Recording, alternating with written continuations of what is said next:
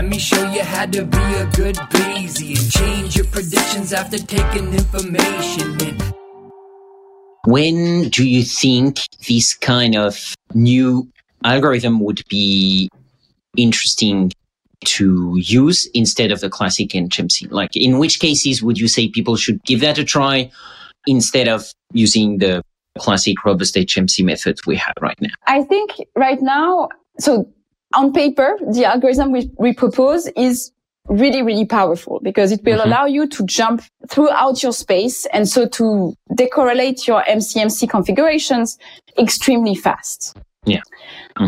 However, for this to happen, you have that the proposal that is made by your deep generative model as a new location, a new configuration in your MCMC chain is accepted. Yeah. So in the end, you don't have anymore the fact that you are jumping locally and that your decorrelation comes from the fact that you are going to make lots of local jumps.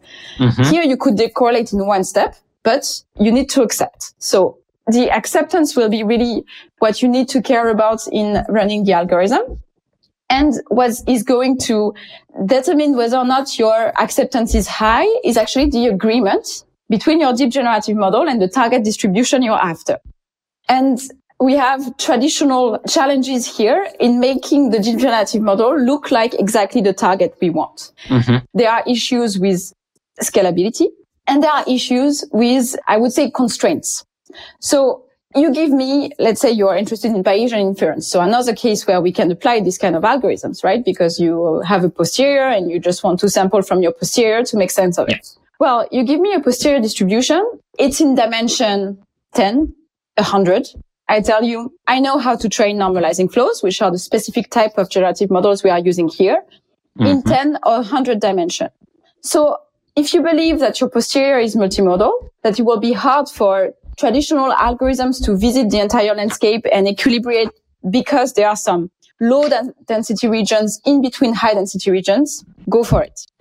If you actually are an astronomer and you want to marginalize over your initial conditions on a grid that represents the universe, and actually the posterior distribution you're interested in is variables that are in millions of dimensions, we are not going to do it with you, and you should actually use something that is more general, something that will use a local search that is actually going to, be imperfect, right? Because it's going to be very, very hard also for this algorithm to work. But the magic of the machine learning will not scale yet to this type of dimensions. Yeah, I see. And is that an avenue you're actively researching to basically how to scale these algorithms better to bigger scales? Yeah, of course. Of course, we can always try to do better. As far as I'm concerned, I'm also very interested in sampling physical systems. And in physical systems, there are a lot of, prior information that you have on the system. You have symmetries, you have physical rules that that the system has to fulfill. Or maybe, multi-scale property of the probability distribution.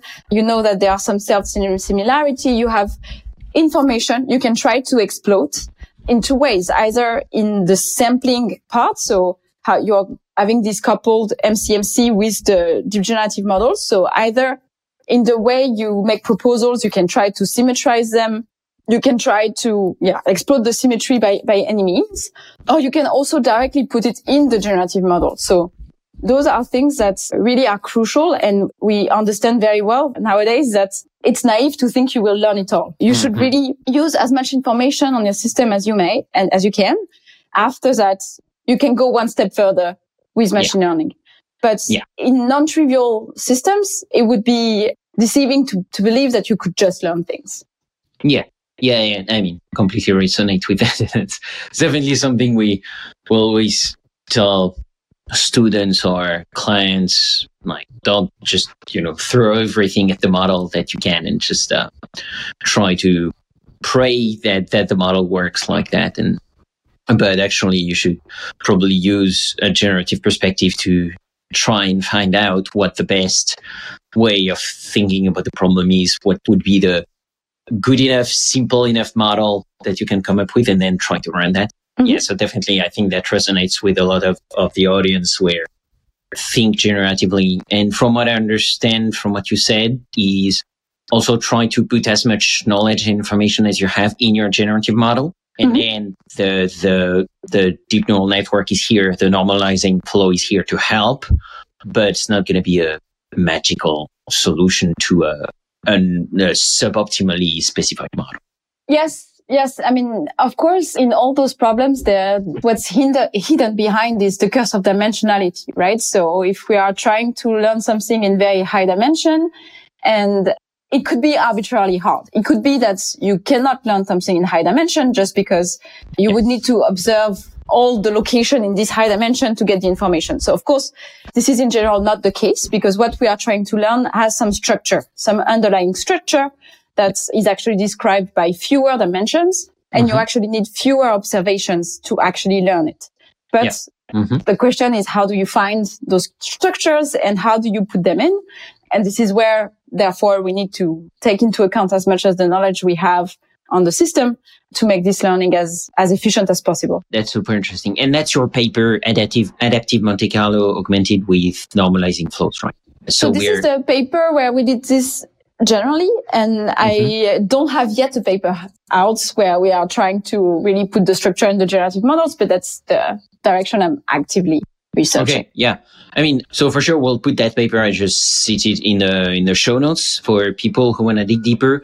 And also, if by the time this episode is out, you have the paper or a preprint, feel free to add that to the show notes or just tell me and I'll add that to the show notes. Because that sounds really interesting for people to read.